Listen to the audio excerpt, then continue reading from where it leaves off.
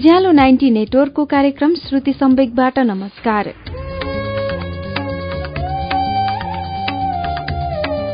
उज्यालो 90 network काठमाडौँसँगै देशभरिका विभिन्न FM स्टेशनहरूबाट हरेक मंगलबार र शुक्रबार राति 9:15 बजे कार्यक्रम श्रुति सम्वेक प्रसारण हुन्छ। कार्यक्रममा हामी वरिष्ठ साहित्यकारहरूका उत्कृष्ट गद्यहरू वाचन गर्दछौं। श्रुति सम्वेकको मंगलबारको श्रृंखलामा केही सातादेखि हामीले सरूभक्तको उपन्यास पागल बस्तीको वाचन सुन्दै आएका छौं। गत साता बस्तीभित्र जमुनाको निधनले सबैलाई स्तब्ध बनायो। मार्था मानसिक द्वन्द्वले ज्यादा ग्रस्त भइन्। प्रेम मूर्तिको व्यवहारले मार्थालाई पश्चाताप अनुभूति भयो। यसैबीच बिन्दुले गाईको बाछालाई दूध खुवाएको प्रसंगले धेरैलाई आश्चर्यचकित पार्यो। अब के होला त? पागल बस्तीको 13औं श्रृंखलाको वाचन सुनौ अच्युत घिमिरेको आवाजमा।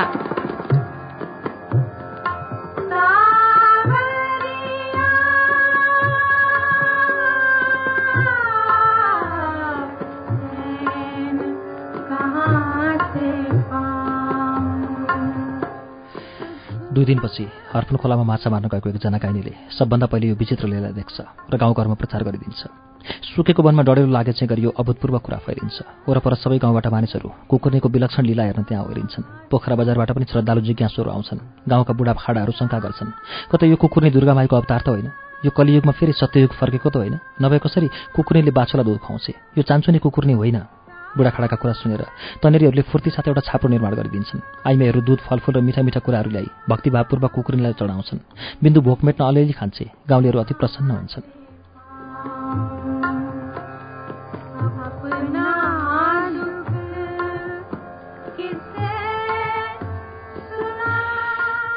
बिन्दु हराएको चौथो दिन यो समाचार बस्तीमा पुग्छ। हर्षोल्लासपूर्वक सबै बिन्दुलाई हेर्न जान्छन्। पागलहरू त्यहाँ आएकोदेखि गाउँलेहरू मुखामुख गर्न थाल्छन्। बिन्दु आदिगुरु आदिमाता र अन्य आफन्तजनहरूलाई देखि कुई कुई कुई कुई गरी कराउँछे। आदिगुरु र आदिमाताको खुट्टामा लुटपुटिएर हरसास्रु झार्छे। स्याबास मेरो आत्मीय मित्र, स्याबास मेरो ज्ञानमार्गको पहिलो साक्षी, सहयात्री, हे महान माता बिन्दु, म तिम्रो अनुकरणीय ममता भाव र समता भावदेखि अत्यन्त हर्षित छु। दुनियाँका बाबुआमाहरू यही सृजनात्मक बितिकामा हिँडन्। आदिगुरु उद्गार व्यक्त गर्छ। बिन्दु, तैँले आमाको माया कति पवित्र र विशाल हुन्छ भन्ने महान उदाहरण दिइस्। दुनियाँ तेरो कदम तबसम्म चुबिरहनेछ जबसम्म पृथ्वीमा ईश्वरको राज्य स्थापना भइरहनेछ। आदिमाता पनि उद्गार व्यक्त गर्छिन्। बस्तीवालाहरू सबै गर्वोत्फुल्ल हुन्छन्। बिन्दु फेरि बाछोलाई दूध खुवाउन व्यस्त हुन्छे। बस्तीवालाहरू फर्किन्छन्। गाउँलेहरू गाईगुई कुरा गर्न थाल्छन्।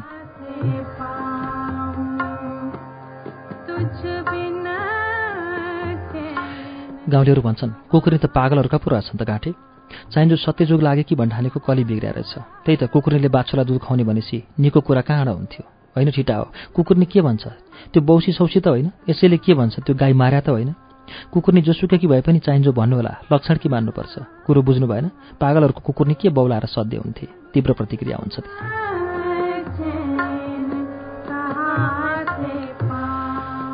बस्तीमा युगान्त रोत्सव हुन्छ। बिन्दुको महाकर्म हेरेर फर्केपछि आदिगुरु र उसका शिष्य शिष्याहरू महोत्सवको रङमा डुब्छन्। सबै हार्दिक बधाईको आदान प्रदान गर्छन्। खुसियाली साटासाट गर्छन् र यस महान्तम संक्रमण कालमा आफूहरूलाई प्रत्यक्ष साक्षी रूपमा पाएर अत्यन्त धन्य हुन्छन्। बस्तीका बालबालिकाहरू युगान्तर हुनुको अर्थ बुझ्दैनन्, तर बिन्दुले बाछोलाई दूध खुवाएर बचाएको अचम्म लाग्दो कुरा भने बुझ्छन्। युवा युवतीहरू र बुढाबुढीहरू मध्ये धेरैजना वास्तविक अर्थ बुझ्दैनन्, बनाएको आशय बुझ्छन्। आशय बुझेकाहरूद्वारा कुरा बुझाइँदा केहीले यसको असर बुझ्न पुग्छन्। केही ज्ञानमार्गीहरू युगान्तर आदि सम्बत कतिमा भएको मान्ने अन्वेषणमा लाग्छन्। मार्था यो कुरा सुनि छक्क पर्छिन् कि बिन्दुको ममता युगान्तकारी छ। युगान्तकारी भए पनि उत्सव मनाउनु पर्ने आवश्यकता के छ? यसले त झन् उसको अहममा ठेस लाग्नुपर्ने, अहम चकनाचुर हुनुपर्ने। किन उल्टै महोत्सवको घोषणा? महोत्सव त ती व्यक्तिहरूले मनाउनुपर्छ जो प्रेम, माया र ममतामा आस्थावान छन्। मार्थालाई अन्तर्द्वन्द्व हुन्छ। रन्थनेर तिनी समाधिस्थलमा जान्छन्।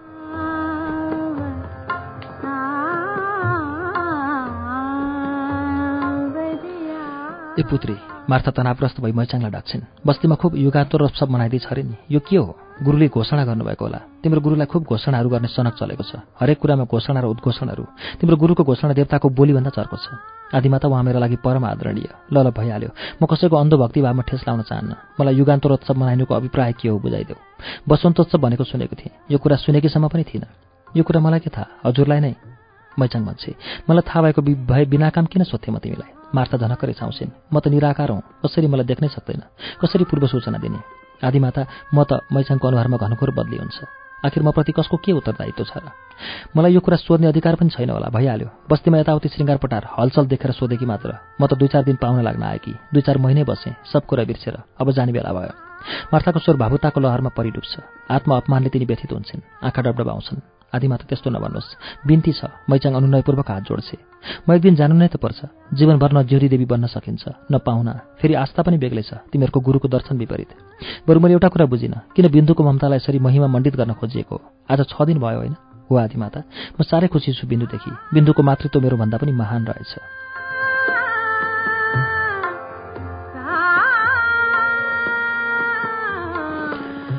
मार्था जमुनाको समाधि परिक्रमा गर्न थाल्छिन्, चुपचाप। मैचाङ पनि चुपचाप सोचिरहन्छे। प्रेममूर्तिको चित्र बनाइएको दिनदेखि आदिगुरु र आदिमाता बीच बोलीचाली बन्द भएको कुरा तिनलाई थाहा हुन्छ।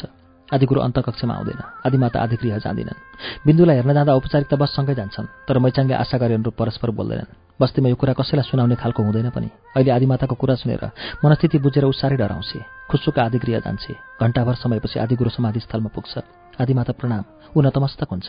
किन आएको तिमी यहाँ? मार्था एकैचोटि झोक्किन्छन्। आदिमातालाई प्रणाम गर्न र आरोपहरू सुन्न के म यस लायक छैन? प्रशान्त मुसुक हाँस्छ। उत्सव मनाएर बस्नु नि, किन आउनुपर्छ यहाँ? मार्था झन्सारो कराउँछिन्। महापुरुषले चाहिँ विषय प्रदर्शन गर्नु पर्दैन। म सक्कली र नक्कली मसिहा चेन्न सक्छु।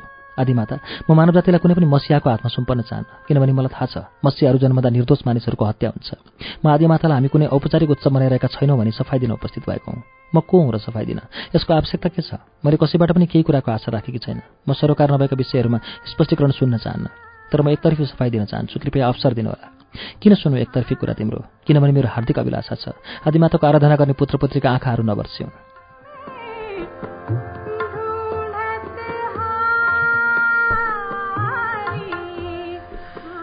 मार्था क्षणभर चुप लाग्छिन्, कुराको सन्दर्भ बुझ्छिन्। तिनी रिस उठेका आँखाले भान्साखण्डको झ्यालमा हेर्छिन्। झ्यालको कुनाबाट चियाइरहेको मैचाङ भाग्छे। तँलाई पक्लेस मैले जानेको छु, खुब पोल लगाउने भयो कि? मार्था उच्च स्वरले धम्क्याउँछिन्। बैठक कोठामा पुगेकी मैचाङ जिब्रो टोकेर थुचुक्क बस्छे। आदिमाता, म प्रतिका पूर्वाग्रह र गुनासाहरू संक्रामक रोगमा नबदलिउन्। पुत्रपुत्रीहरू सर्वदा निर्दोष छन्। आदिमाताको पोल लाउने दुष्कर्म सोच्न पर्यन्त सक्दैनन्। पुत्री मैचाङले यति नै भनी आदिमाता व्यथित हुनुहुन्छ। मलाई केही भएको छैन। भए पनि तिमीलाई के खाँचो? क्रोध र भावना बीचको द्वन्द्वमा तिनको आवाज केही लर्खराउँछ। प्रशान्त सानो बालक चाहिँ हाँस्छ। मैचाङ फेरि चियाउन सुरु गर्छे। आदिमाता, अज्ञानतावश कुनै भूल भएको भए क्षमा पाऊँ। पूर्वाग्रहहरू शेष छन् भने सुन्न पाऊँ, तर जहाँसम्म उत्सवको कुरा छ त्यो सत्य होइन। मैले देखिसकेँ आँखाले, सुनिसकेँ कानले, भोगिसकेँ मनले। मार्था उत्तर दिन्छन्। ती सबै मिथ्या कुरा हुन्। मलाई थाहा छ तिमी मलाई अलग्याएर एक्लो पारेर के चाहन्छौ। मार्था समाधिको शिरोभागमा घोप्टो परिबस्छिन्। क्रोधलाई भावुकताले पराजित गर्छ। आदिमाता, यो पनि एक पूर्वाग्रह हो। सत्य कुरा यो हो, यहाँ कुनै उत्सव मनाइएको छैन। त्यसो भए युगान्तरोत्सव भनेको के हो त? के मैले गलत कुरा सुने? मार्था टाउको उठाउँछिन्। क्रोधावेगले अलिकति प्रगति गर्छ। युगान्तोत्सव भनेको मैले भनेको हुँ, तर यसको अभिप्राय आत्मसात गर्न सकेका छैनन् मेरा पुत्रपुत्रीहरूले। गलत व्याख्या र प्रचार भइरहेका छन्। प्रशान्त गम्भीर हुँदै जान्छ। मैले भनेको थिएँ पुत्रपुत्रीहरू मेरो मित्र बिन्दुको महाकर्म अर्थात् ममताको महाजागरण र रचनात्मक अहम विस्तारले एक प्राकृतिक आदिम युगको अन्त्य र एक नवीन युगको जन्म हुन सक्छ भन्ने महान कुराको पूर्व सङ्केत दिन्छ। म यसलाई युगान्तरोत्सव भन्छु, अहमोत्सव भन्छु, अन्तःकरणोत्सव भन्छु। अन्तःकरणले अहमोत्सव अनुभव गर, युगान्तरोत्सव अनुभव गर। अनुभूतिका उत्सवहरू निशब्द हुन्छन्। यस्तो गोलमोल कुरा कसले बुझ्छ? मार्था भन्छन्। आदिमाता, दुनियाँमा उत्सवहरू बाजागाजासहित ठूलो स्वर गरी मनाइन्छन्। त्यसैले निशब्द उत्सव बुझ्न कठिन हुन्छ। अवश्य यो उत्सव मनाइँदैन, अन्तःकरणमा घटित हुन्छ। तिमीले त शोक मनाउनु पर्ने उत्सवको बदलामा। यस्तो किन आदिमाता? ऊ फेरि मुस्कुराउँछ। बिन्दुको ममता महान छ, उत्सव मनाउन योग्य छ। प्रेम, दया, करुणा, क्षमा जस्ता सद्गुणहरूको आस्था र विश्वास गर्नेहरूको लागि मात्र। बिन्दुको ममताले अहङ्कारको शिर झुकाएको छ, किनभने प्रेम, दया र करुणाको उत्कृष्ट उदाहरण हो बिन्दुको ममता। के ममताको सामुन्ने अहङ्कार झुकेको छैन? मार्था गर्वपूर्वक सास लिन्छन्, फुल्छिन्। प्रशान्त मिठासपूर्वक हाँसिदिन्छ।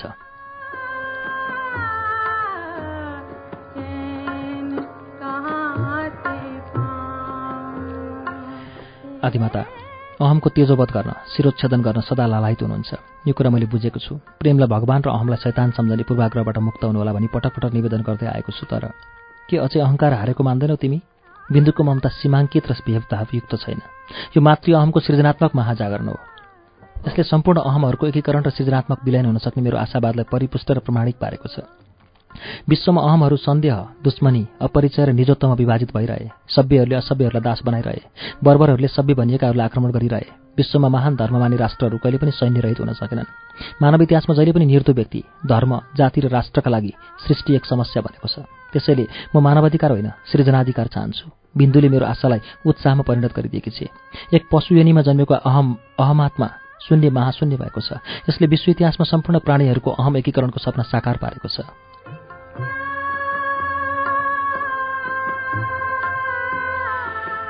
मार्था भन्छन्, तिमी मती भ्रमका शिकार भएका छौ।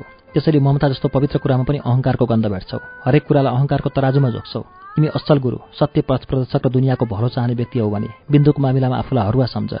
हार मान्ने फुर्सद नै कहाँ छ र? ऊ सोध्छ। हारलाई हारको रूपमा स्वीकार गर्नुमा पनि महानता हुन्छ। महामानवहरू भूल स्वीकार गर्न हिचकिचाउँदैनन्। मार्था भावुक हुन्छन्। तिमीले मेरो प्रेमको खूब प्रतिशोध लियौ, मेरो ममतामाथि पनि निर्मम व्यवहार गर्यौ। मैले सहेँ, नगरिएका अपराधहरू कबुल गरेँ, सजाय बगेँ। अब तिम्रो अहङ्कारको भोक मेटिनुपर्छ। कृपया बिन्दुमाथि प्रतिशोधको दर्शन नलाद। मलाई अफसोस छ आदिमाता, म सुरुदेखि नै एक पूर्वाग्रह, दुराग्रहको दूरबीनले हेरिएको छु। बस्तीको आस्थाको प्रतीक, परम पूजनीय आदिमाताद्वारा विश्वासको सङ्कट मात्र उच्चारण हुनु दुर्भाग्यपूर्ण कुरा हो। यो दुःखदायक छ, पीडादायक छ। के दुःखमोचन सम्भव छैन? पीडामोचन सम्भव छैन? सम्भव छ यदि नचाहिँदो जिद्दी छोड्यो भने, अनावश्यक दर्शनको जाल तोड्यो भने, प्रतिशोधको भावनामाथि माथि उठ्यो भने। मार्था एकै सासमा भन्छन्, क्षमा पाऊँ, म आदिमाताको पूर्वाग्रहको दूरबीनमा प्रतिशोधको रङ देख्छु। प्रशान्त तिमी। मार्था अकमकाउँछिन्, बढी रिसको प्रयोगले गर्दा। यसकारण मैले दुःखमोचन पाइन, पीडामोचन पाउन सकिनँ। प्रशान्त दृढतापूर्वक कुरा पूरा गर्छ। मार्था अभाग हुन्छन्, मनमा ठूलो धक्का अनुभव गर्छिन्।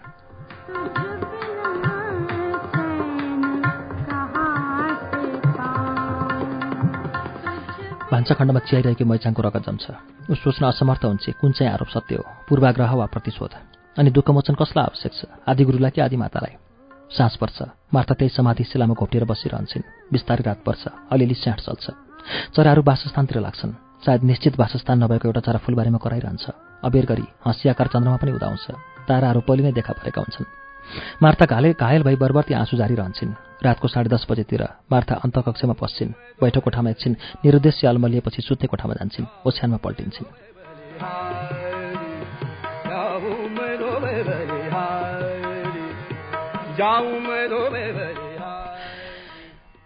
मैचाङ बोलावटको बोलीमा प्रतीक्षा गरिरहन्छे।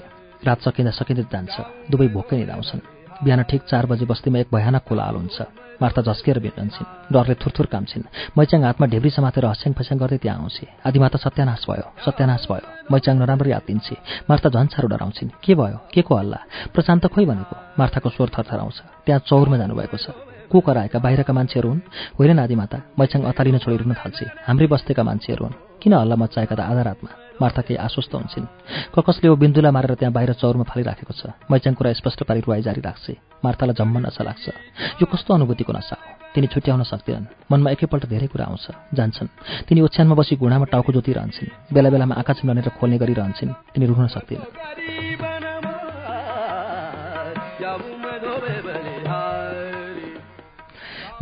पूर्व उज्यालो हुँदै जान्छ।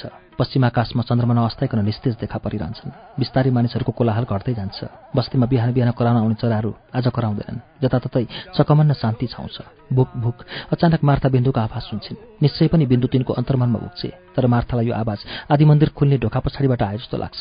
मार्था उठेर गई ढोका खोल्छिन्। मन्दिरको विशाल कक्षमा प्रवेश गर्छिन्। त्यहाँ कोही पनि हुँदैन।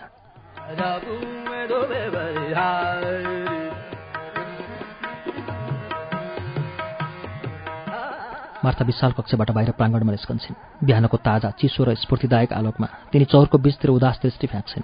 बिन्दुको मृत शरीरलाई घेरेर सब चुपचाप शिर झुकाएर बसिरहेका हुन्छन्। मार्था छिटो छिटो पाइला चालेर त्यहाँ पुग्छिन्। आदिगुरु र उसका शिष्यहरू उठेर मौन अभिवादन गर्छन्। आदिमाता। कमजोर मनका पुत्रपुतीहरू रुन सुरु गर्छन्। मार्था बिन्दुको छेतपिछेत रक्ताम्बी लासदेखि स्तब्ध हुन्छन्। प्रशान्त यो के भयो? कसले गर्यो? मार्था आदिमाताको गरिमा अनुकूल, आर्द्र एवं शोकाकुल हुन्छन्। प्रशान्त कुनै जवाफ दिँदैन। एकछिन चुप लागेर घोरिरहन्छ। त्यसपछि सबैलाई त्यहीँ छोडेर आदिगृहतिर लाग्छ।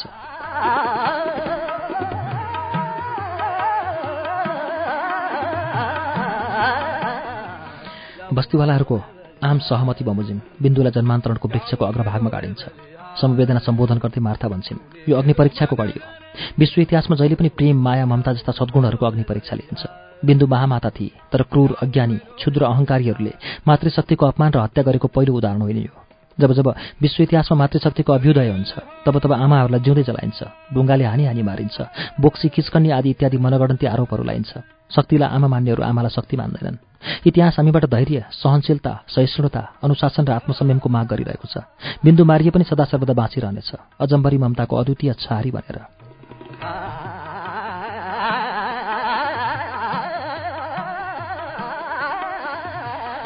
आदिमाताको यस सम्बोधनले धेरैलाई ढाडस प्रदान गर्छ।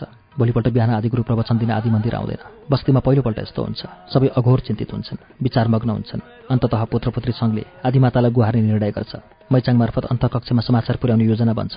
यही बेला सबैलाई उदेकमा पारी अन्तकक्षपट्टिको ढोका खुल्छ। आदिमाताको आकस्मिक आगमन हुन्छ। तिनी अभिवादनहरूप्रति ध्यान नदिइकन सरासर आफ्नो उच्चासनमा पुग्छिन्। सबैमाथि सरस्वती दृष्टि फ्याँक्छिन्। बस्तीवालाहरू रुन्चेर उदास देखिन्छन्। मार्था गम्भीर हुन्छन्, उदास हुन सक्दिनन्। अन्तःकरणमा शोक होइन, सन्तोष देखा पर्छ।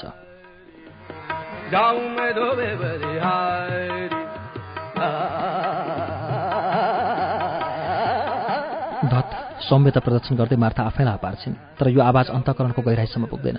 प्रिय पुत्रपुत्रीहरू, मार्था उभिएर नै सम्बोधन गर्छिन्। आज यस बस्तीले म देख्दैछु गोठालो बिनाको गोठ जस्तो, पिता हराएको घर जस्तो, नेतृत्व गुमेको देश जस्तो अनुभव गरिरहेछ। महामाता बिन्दुको जघन्य हत्या र युगान्तोत्सवपछि स्वप्नभङ्गपछि आदिगुरुको यो अनुपस्थिति व्यवहारबाट यस्तो प्रतीत हुन्छ। तिमीहरूको आदिगुरु शोकले मात्र होइन, गम्भीर सङ्कटले पनि ग्रस्त छ। यस्तो सङ्कट महान गुरुहरूको जीवनमा नै देखा पर्छन्। सम्भवतः महान गुरुहरू दार्शनिक सङ्कटको समयमा मौन एकान्तवास गर्न मन पराउँछन्। यस्तो मौनता र एकान्तताको अभ्यास गौतम बुद्ध र जिजस क्राइस्टले पनि गर्नुभएको थियो। आदिमाता, के आदिगुरु मौन एकान्तवासमा प्रस्थित हुनुभएको छ? पुत्रपुत्री सङ्घ प्रमुख सोध्छ। हो, हिजो रात्रि समयदेखि आदिगुरु मौन धारण गरी बसेको छ आदिगृहमा। आदिमाताको सहमति पाएर नै आदिगुरु मौन एकान्तवासमा प्रस्थान गरेको हो। त्यसैले म चाहन्छु कोही पनि आफूलाई अनाथ टुरी नसम्झुन्, शङ्का उपशङ्कामा नपरुन्, बस्तीका सबै कार्य सुचारू ढङ्गले चलुन्। आदिगुरुप्रति तिमीहरूको हार्दिक प्रेम र आस्था असन्दिग्ध बनिरहोस्। यो आदिमाताको इच्छा हो, आज्ञा हो, अनुरोध हो। आदिमाताको ओठ हाँसेरै छोड्छ। कहिलेसम्म यो मौन धारण हुनेछ आदिमाता? धेरैले यस कुरामा चासो देखाउँछन्। सङ्कटमोचन नभएसम्म आदिमाता सुनिश्चित जवाफ दिन सक्ने अवस्थामा आफूलाई पाउँदिन।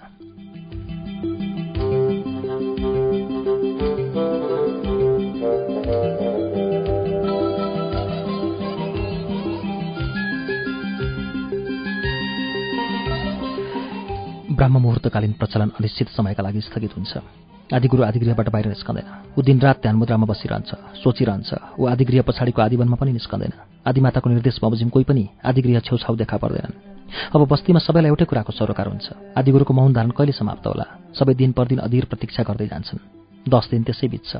बस्तीवालाहरू आदिगुरुको यो तपश्चर्याको पछाडि आदिमाताको हात देख्छन्। हल्ला मचिन्छ। आदिगुरु महान युगान्तरोत्सवको अवस्थामा हुनुहुन्थ्यो। यो मौलिक अहमोत्सव घटित भइरहेको समयमा जब परममित्र बिन्दुको हत्या भयो, आदिगुरुको अन्तःकरणले यो सत्य स्वीकार गर्न सकेन। ठिक यही बेला आदिमाताले उहाँलाई मौन धारण गरी एकान्त चिन्तन गर्न प्रेरणा दिनुभयो। यो आदिमाताद्वारा प्रदान गरिएको द्वितीय आदि प्रेरणा हो।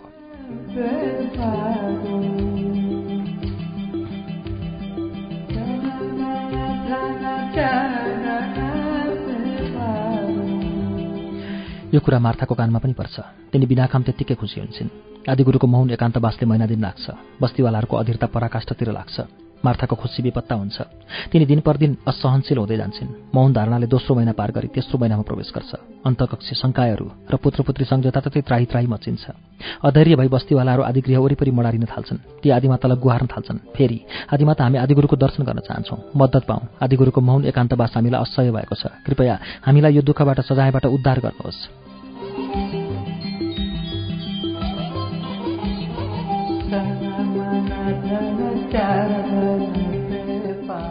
मार्थालाई के गरौँ कसो गरौँ जस्तो हुन्छ। तिनी आफै पनि प्रेम पीडाले पागल हुन्छन्। पुरा 3 महिना बित्छ। वास्तविक प्रेम पीडा कस्तो हुन्छ मार्था अनुभव गर्छिन्। तिनी त्यसै हाँस्न थाल्छिन्, त्यसै रुन थाल्छिन्। उन्माद बढ्दै जान्छ। 100 दिन पुरा हुन्छ। मार्थाको उन्मादले सबै सीमा नाग्छ। प्रशान्त मार्था प्रेमोन्मादले कराउँदै अन्तकक्षबाट निस्कन्छन्। आदि मन्दिरबाट दगुर्दै आदिगृहतिर लाग्छन्। आदिगृह वरिपरि मडारिरहेका बस्तीवालाहरू यो देख्छन् र पछि लाग्छन्। मार्था आदि तुफान चाहिँ हुरिएर आदिगृहमा पस्छिन्। बस्तीवालाहरू बाहिर रोकिन्छन्। प्रशान्त, तिमीले यो के गरेको? किन यसरी दुःख दिएको? म सहन सक्दिनँ। यदि म सर्वमान्य आदिमाता हुँ भने म तिमीलाई आदेश दिन्छु, यो मौनता तुरन्त परित्याग गर। बाहिर संसारमा निस्क, जहाँ तिमीलाई माया गर्नेहरू असह्य सजाय पाइरहेका छन्, दुःख भोगिरहेका छन्। यो आदिमाताको आज्ञा हो। मौन व्रत त्याग, त्याग। बस्तीवालाहरू आदिमाताको हृदय विदारक रुवाई सुन्छन्। शङ्काहरू र आवास गृहतिरबाट पनि सबै त्यहाँ ओरिन्छन्। उदास, उत्तेजित र चुपचाप उभिरहन्छन्।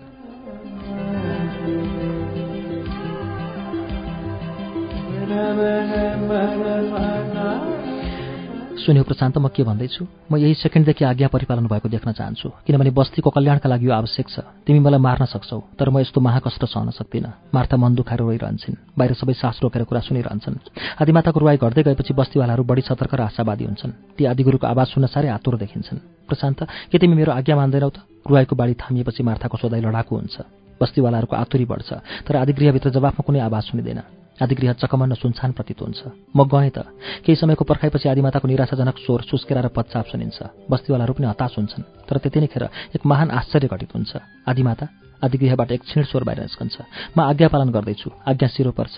साँच्चै हो, आदिगुरुको क्षीण बोली सुनिन्छ। एकछिनपछि आदिमाताको रुवाई सुनिन्छ फेरि। सबै बुझ्छन् यो प्रसन्नताको रुवाई हो, अन्तत्वगत्ता रुवाई हो। आदिगृह वरिपरि आश्चर्य र सन्नाटा छाउँछ। यसपछि अकस्मात ठूलो स्वर हुन्छ, आदिगुरु आदिगुरु आदिगुरु। सबै गुरु पुकार गर्न थाल्छन्।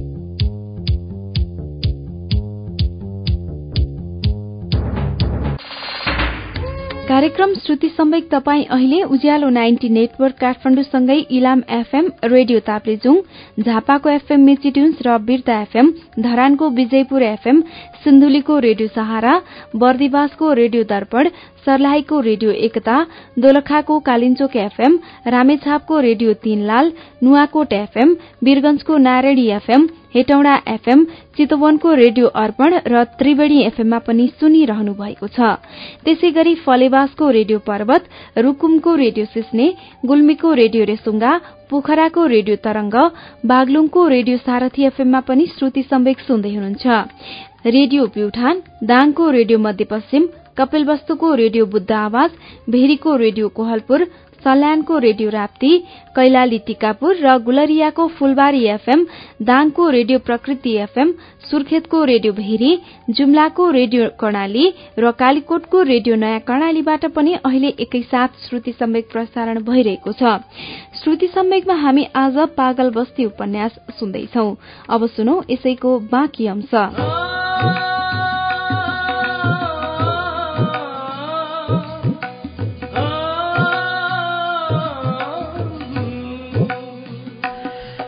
आदिगुरु प्रशान्त आदिमाता सँगसँगै बाहिर प्राङ्गणमा निस्कन्छ। ऊ अल्पाहारले गर्दा साह्रै कमजोर देखिन्छ। दारी जुङ्गा र केस बढेको, तह नलगाइएको हुँदा ऊ केही नचिनिने भएको हुन्छ। ऊ रौँ हड्डी छाला बाहेक केही देखिँदैन। बस्तीवालाहरू अकमक्क पर्छन्। आदिगुरु कमजोर मुस्कान छर्दै सबैलाई हात जोडी नमस्कार गर्छ।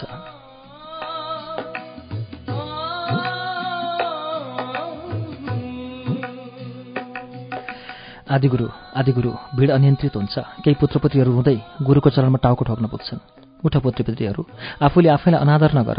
आदिगुरु प्रेमपूर्वक सबैलाई उठाउँछ। क्रमशः भिड नियन्त्रित हुँदै जान्छ। देखौ प्रशान्त, यहाँ हामीलाई प्रेमको आवश्यकता कति छ। सम्पूर्ण प्राणी जातिलाई प्रेमयुक्त मार्गनिर्देशनको आवश्यकता छ। मार्था खुसी खुसी उद्गार व्यक्त गर्छिन्। कृपया यो सत्य स्वीकार गरेर भन, मौन एकान्तवासमा के कुरा उपलब्ध गर्यो? आदिमाता, मैले कमजोर र अनावश्यक अनुभूतिहरूलाई बिदा दिएँ। आदिगुरु जम्मा यति कुरा भन्छ अनि कमजोरीपूर्वक मुस्कुराउँछ। यति बेला डाक्टर प्रकाश अन्य 3 जना डाक्टरसहित यहाँ देखा पर्छ।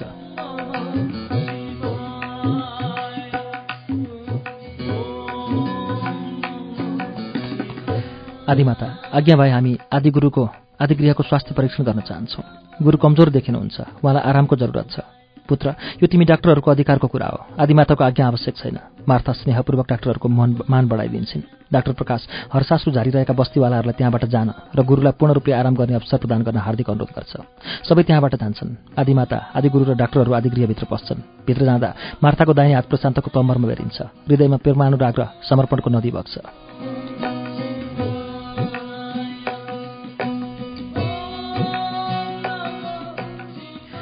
डाक्टरहरू आदिगुरुलाई हप्ता दिन पूर्ण आराम गर्ने सल्लाह दिन्छन्। आदिगुरु हलुका विरोध गर्छ। आदिमाताले डाक्टरहरूको पक्ष लिएपछि विरोध दमन हुन्छ। ऊ दिनरात पल्टिरहन र मिठो पौष्टिक खाना खाइरहन विवश हुन्छ। मार्था सम्पूर्ण सेवा हेरविचार आफै गर्छिन्। सबै शङ्काहरूमा आदिगुरुको स्वास्थ्य लाभको हार्दिक कामना गरिन्छ। पुत्रपुत्री सङ्घमा फेरि अद्वितीय आदि प्रेरणाबारे तातो बहस हुन थाल्छ। बस्तीमा फेरि अमर प्रेमको गाथाले नयाँ गति पक्रिन्छ। कविहरू कविता जन्माउँछन्, गफाडीहरू गफ जन्माउँछन्।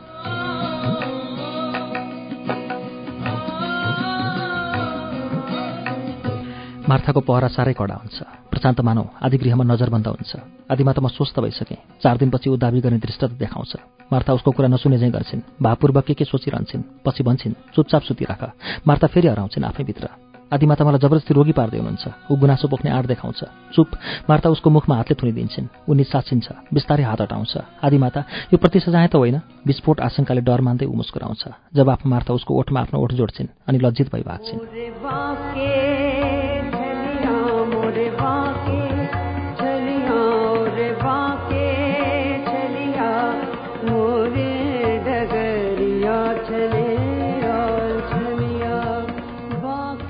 सप्ताहन्तपछि आदिगुरुलाई दिनचर्यामा लाग्ने अनुमति दिइन्छ। प्रशान्त आफ्नो नियमित दिनचर्या आदि मन्दिरबाट नै थाल्दछ।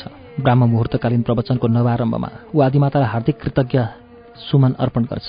तत्पश्चात पुत्रपुत्रीहरूसित त्यस पीडा सम्बन्धमा क्षमा माग गर्छ जुन तिनीहरूले अनाहक अनुभव गरेका थिए। कुनै किन गुरुको क्षमा मिश्रित बाणीले सबैको मुटु छुन्छ। मार्था पनि गदगद हुन्छन्। प्रशान्तको व्यक्तित्व पहिले झैँ शान्त गम्भीर देखिन्छ, तर कमजोरीका अफसोसहरूले गर्दा उसको स्वरूप तेजहीन देखिन्छ। बाणी पनि पहिले झैँ प्रभावशाली सुनिँदैन। बोल्दा परिश्रम परेको गवाही पसिनाले दिन्छ।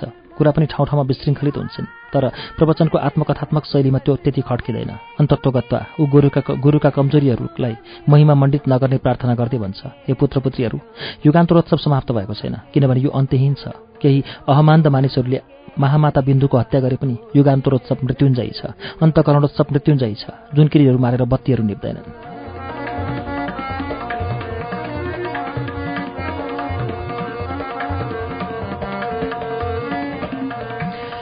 आदिगुरुको क्रान्तिकारी कथनले नवजागरणको लहर चल्छ। केही पुत्रहरू रगत उम्लेको अनुभव गर्छन् जोसले। शङ्कायहरूमा आदिगुरुको भव्य स्वागत हुन्छ। स्वागतमा होडबाजी पनि हुन्छ। गुरुको नवआगमनलाई हामी चिरस्मरणीय पार्न चाहन्छौँ भनी पुत्रपुत्रीहरू एकमत हुन्छन्। गुरुको विरोध दमन हुन्छ। पुत्रपुत्री सङ्घले बस्तीको विशाल मैदानमा जन्मान्तरण वृक्षको अगाडिपट्टि जहाँ बिन्दुलाई गाडिएको हुन्छ एक शिलास्तम्भ ठहराई गुरुको हातबाट अनावरण गराउँछ। त्यस शिलास्तम्भमा आदिगुरुको परम मित्र बिन्दुलाई युगान्तरोत्सवकी जननी भनी सम्बोधन गर्दै पृथ्वीको इतिहासमा, जुन मानव जातिको मात्र इतिहास होइन, सर्वोत्तम सृजनात्मक ढोका खोलिदिएकोमा हार्दिक आभार प्रकट गरिएको हुन्छ।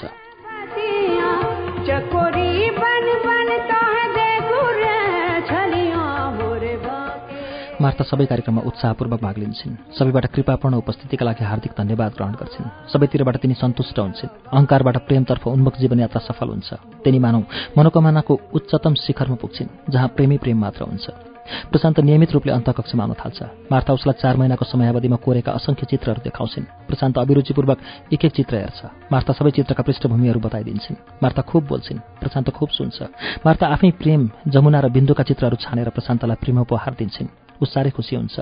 प्रेम मिलनको यस महालीलादेखि मैचाङको आँखा अनायास डबडबाउन थाल्छन्। ऊ यो सब लीलाको पछाडि बिन्दुका हात देख्छ।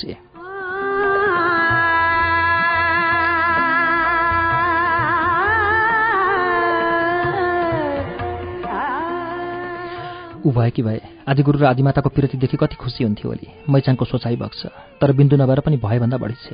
जेनतेन मैचाङ आफैलाई सान्त्वना दिन्छे, ढुक्क हुन्छे। यो प्रेम मिलनको सुसमाचार बस्तीभरि प्रसारित हुन्छ। केही शङ्कालु बस्तीवालाहरू मैचाङलाई सोझै सोध्छन्, झगडा वा गडबडीको सम्भावना कति होला? कति पनि छैन, आदिगुरु पग्लिसक्नु भएको। आदिमाताले जे भने पनि मान्नुहुन्छ। मैचाङको तर्फबाट जवाफ फर्किन्छ। बस्तीवालाहरू आफ्नो अन्तकरणमा राम्रै उत्सव मनाउन थाल्छन्, तर त्यो युगान्तरको उत्सव भने हुँदैन।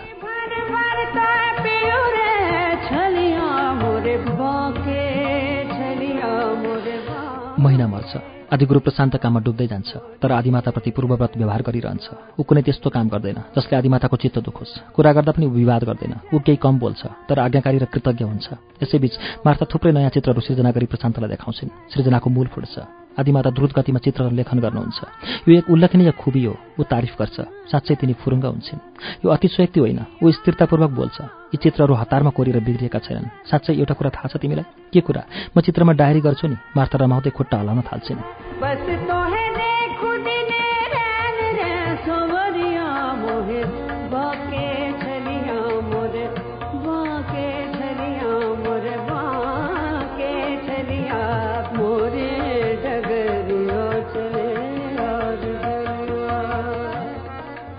मैले यो कुरा सुनेको छु, हेर्छौ? मार्था झन् बढी फुरुङ्ग हुन्छन्, सानी बालिका चाहिँ। तर देखाउँदिन म त, शरम लाग्छ। मार्था साँच्चै नै शरम मान्छन्। प्रशान्तको मन छुन्छ। आदिमाता म चाहन्छु। एकछिनपछि ऊ कुरा थाल्छ। के? मार्था दाहिने हातका चोर औँला टोक्दै आँखीमा उचाल्छिन्। म चाहन्छु आदिमाता चित्रहरूको एक सङ्ग्रहालय बनोस्। आदिमाताका सृजनाहरूदेखि पुत्रपुत्रीहरू सबै लाभान्वित हुन्। मार्था कुरा सुन्छन्, टोलाउँछिन्, भावुक हुन्छन्। प्रशान्त तिनको मनस्थिति बुझ्न सक्दैन। आदिमातालाई मेरो कुरा रुचिकर नलागे जस्तो छ। प्रशान्त केही डराउँछ। प्रशान्त मैले यी चित्रहरू तिम्रा लागि मात्र बनाएको हुँ, अरूका लागि होइन। मार्था अँध्यारो मुख पारी बोल्छिन्।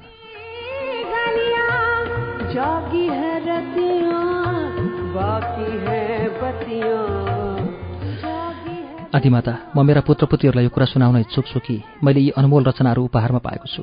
के म यो अहोभाग नबाडौँ? प्रशान्त चिन्तामुक्त हुन्छ त तिमी यस्तै चाहन्छौ भने म विरोध गर्दिनँ, तर एउटा शर्त छ। मार्था हँसीले उज्याली हुन्छन्। के शर्त आदिमाता? तिमीले आदिमाता भन्न छोड्नुपर्छ। मार्था छिटो भन्छन् अनि एकापट्टि फर्किन्छन्। प्रशान्त केही भन्न सक्दैन। ऊ मौन भइदिन्छ।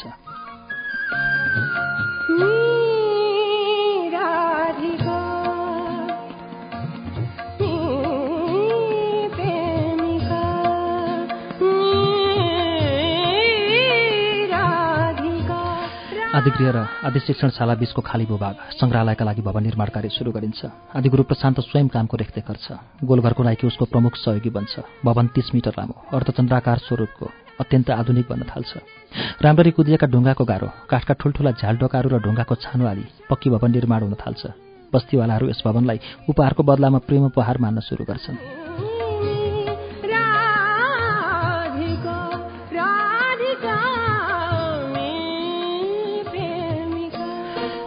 मार्था केही दिनसम्म शर्त पूरा नगरिएको हुँदा चासो नपरेजे गरी बस्छिन्। तिनी उदास हुन प्रयत्नशील हुन्छन्। मैचाङ आदिमाताको छाडदेखि भित्रभित्रै खुसखुस हाँसिरहन्छे।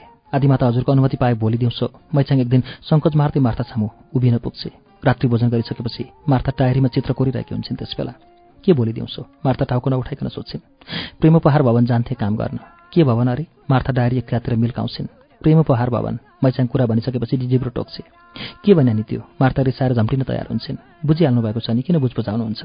मैचाङ पनि आक्रामक हुन्छे। मैले मात्र भनेको कुरा हो र? सबैले भन्छन्। के भन्छन् त? म पनि राम्ररी सुनौँ न। आदिगुरुले आदिमातालाई प्रेमको उपहार स्वरूप बनाउनु भएको भवन भन्छन्। अरू के भन्थे? मैचाङ कति नदबिकन कुरा खुलस्त पारिदिन्छे। होइन भने होइन भन्नुहोस् न त।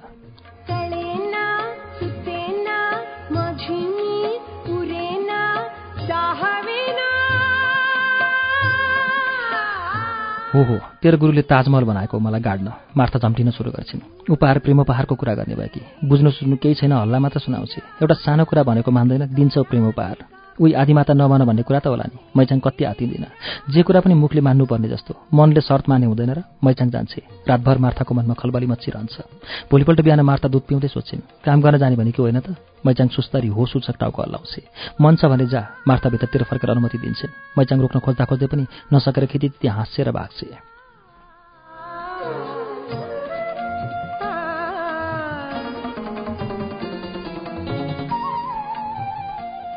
तँलाई पख्लिस, मार्था धम्क्याउँछिन् अनि सजिलो हुन्छन्। मैचाङ श्रम कार्य गर्न जान्छे। मार्था धेरै समयसम्म बैठक कोठामा बसिरहन्छन्। चित्र कोर्ने प्रयास गर्छिन्, तर मन ठेगानामा आउँदैन।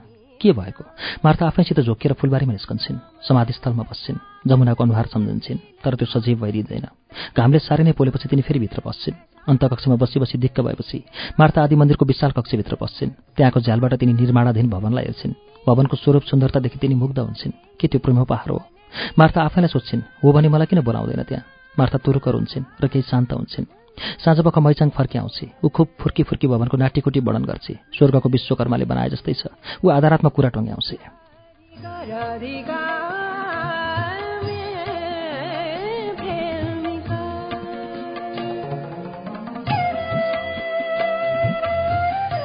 धेरै श्रम, सिप र समय लागेपछि अन्ततः सङ्ग्रहालय भवन तयार हुन्छ। मार्थाले रचना गरेका सबै चित्रहरू त्यहाँ लगिन्छन्। चित्रहरूका माउन्ट र फ्रेमहरू बनाइन्छन्। रेखाचित्र, पानी रङका चित्र, तेल चित्र, ग्राफिक चित्र आदिका दीर्घहरू छुट्याएर चित्रहरू सजाइन्छन्।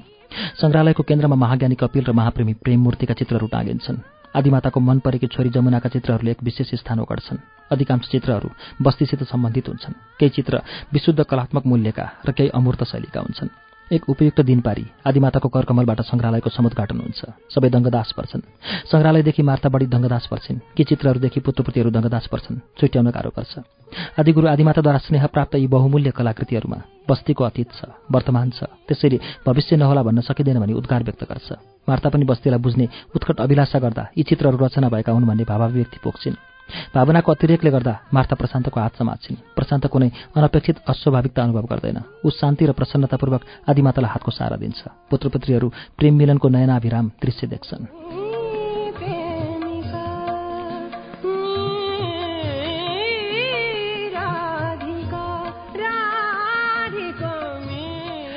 त्यस दिन राति अबेरसम्म मार्था प्रशान्तलाई छोड्दिनन्। उसको पाखुरा समातेर खुब मच्ची मच्ची कुरा सुनाइरहन्छन्। बेला बेलामा उसको काँधमा टाउको बिसाएर सोकसोकाउँछिन् पनि। सोकसोकाउनुका कति कारण ज्ञात हुन्छन्, कति अज्ञात। प्रशान्त तिनका कुराहरू र व्यवहारदेखि न आत्तिन्छ, न झर्को नमिठो मानी त्यहाँबाट पन्छिने प्रयास नै गर्छ। ऊ पूर्ण रूपले आदिमाताप्रति समर्पित भइदिन्छ।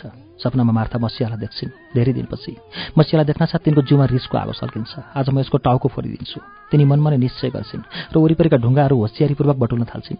मसिया धीर गम्भीर पाइला चल्दै, ओठमा एक सुमधुर मुस्कान नचाउँदै, स्नेह र करुणायुक्त महाअभय मुद्रा धारण गरी टाढाको क्षितिजबाट नजिकिँदै आउँछ। उसको पछाडि मानिसहरूको भिड हुँदैन। ऊ एक्लै हुन्छ।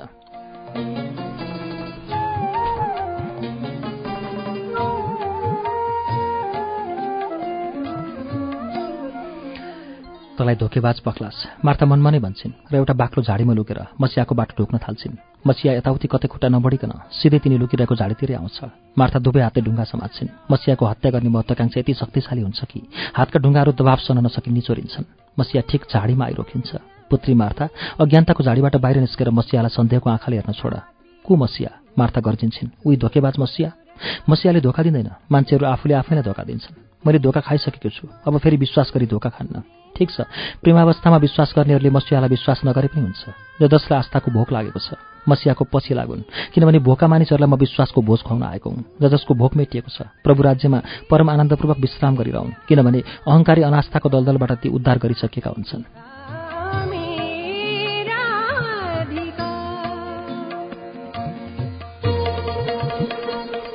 मसिया आफ्नो बाटो लाग्छ।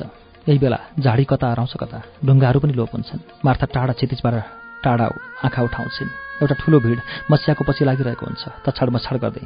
क्षमा मसिया, मार्ता मनमा नै प्रार्थना गर्छिन् र अनुभव गर्छिन् मसियाले तिनका सबै पापहरू पहिले नै माफ गरिसक्नु भएको छ।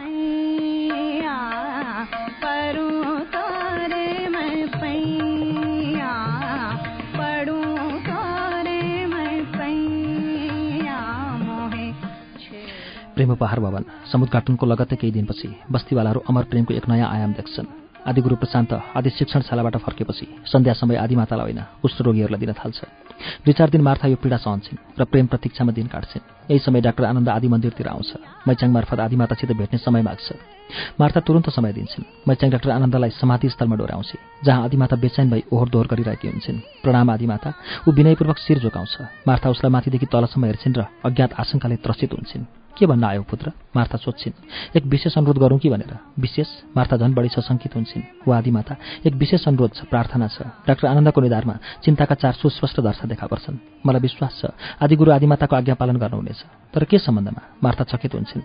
आदि आरोग्यशालामा आदिगुरुको क्रियाकलाप सम्बन्धमा। हामी डाक्टरहरू चाहन्छौँ आदिगुरुलाई कुनै न कुनै रूपमा रोक लगाइयोस्। आदिगुरुलाई कुष्ठरोग लाग्ने सम्भावना छ। के भन्यो? मार्था आतंकित हुन्छन्। आदिगुरु कुष्ठरोगीसित खेलबाड गरिराख्नु भएको छ। रोगीहरूसित व्यवहार गर्दा अपेक्षित सतर्कताका नियमहरू उहाँ उल्लङ्घन गर्दै हुनुहुन्छ। हामीले सम्झाउने प्रयास गर्यौँ भने उहाँ हाँसी हाँसी भन्नुहुन्छ, मलाई कुष्ठरोग लाग्यो भने सबभन्दा अन्तिम उपचार गर्नु।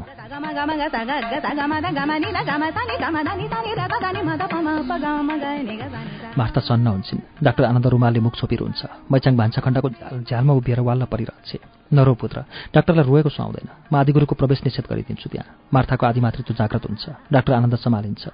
आदिमाता आदिगुरुलाई प्रवेश निषेध गर्न सायद नमिल्ला, तर सतर्कताका नियमहरू कडाइका साथ परिपालन गराउन सकिन्छ। यो अत्यन्त आवश्यक छ, अन्यथा अनर्थ हुनेछ। डाक्टर आनन्द विशेष अनुरोधको परिसीमा स्पष्ट पार्छ। म उसको प्रवेशमाथि नै रोक लगाइदिन्छु, किनभने ऊ अतिवादी हो। मार्था कुन्नी किन उत्तेजित हुन्छन्। रोगीलाई दयामाया गर्दा गर्दै रोगलाई नै दयामाया गर्न सक्ने अतिवादी मान्छे हो। म उसले भन्दा बढी चिन्छु। डाक्टर नाजवाफ हुन्छ र प्रणाम गरी फर्किन्छ।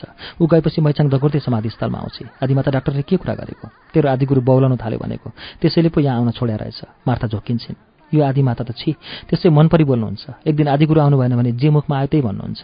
खप्पर फोरिदिन्छु म। कुरासुरा केही बुझ्नु छैन, खालि गुरुको पछि लिन जानेकी छे। मार्था उग्र हुन्छन्। फोरिदिनुहोस् न त खप्पर। काम परेर गुरु नआउनु भएको होला भन्न पनि नहुने जस्तो। खुब काम परेको छ तेरो गुरुलाई। बौलाउन थालेपछि मान्छेको के काम हुन्छ? अरूलाई दुःख दिनु बाहेक। मार्थाको उग्रता झन् भयङ्कर हुन्छ। मैचाङ साँच्चै नै डराउँछ। चित्त दुखाउँदै फर्किन्छ।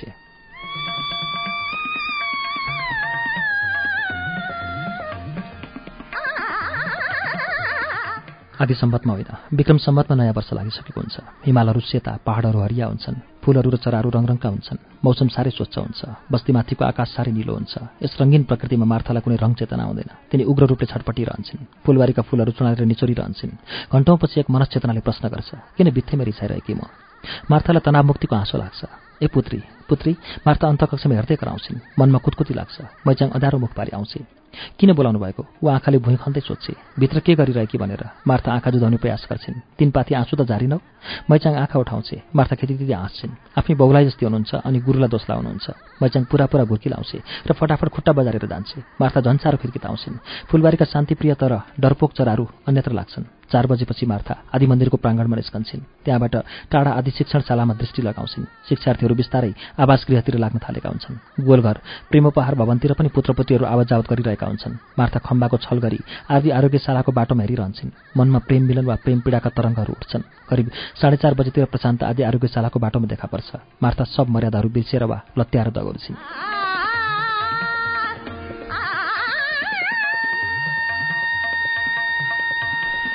प्रशान्त मार्था टाढाबाट बोलाउँदै हात हलाउँदै बाटोमा पुग्छिन्। प्रशान्त बाटोमा अडिन्छ, असजिलो अनुभव गर्दै।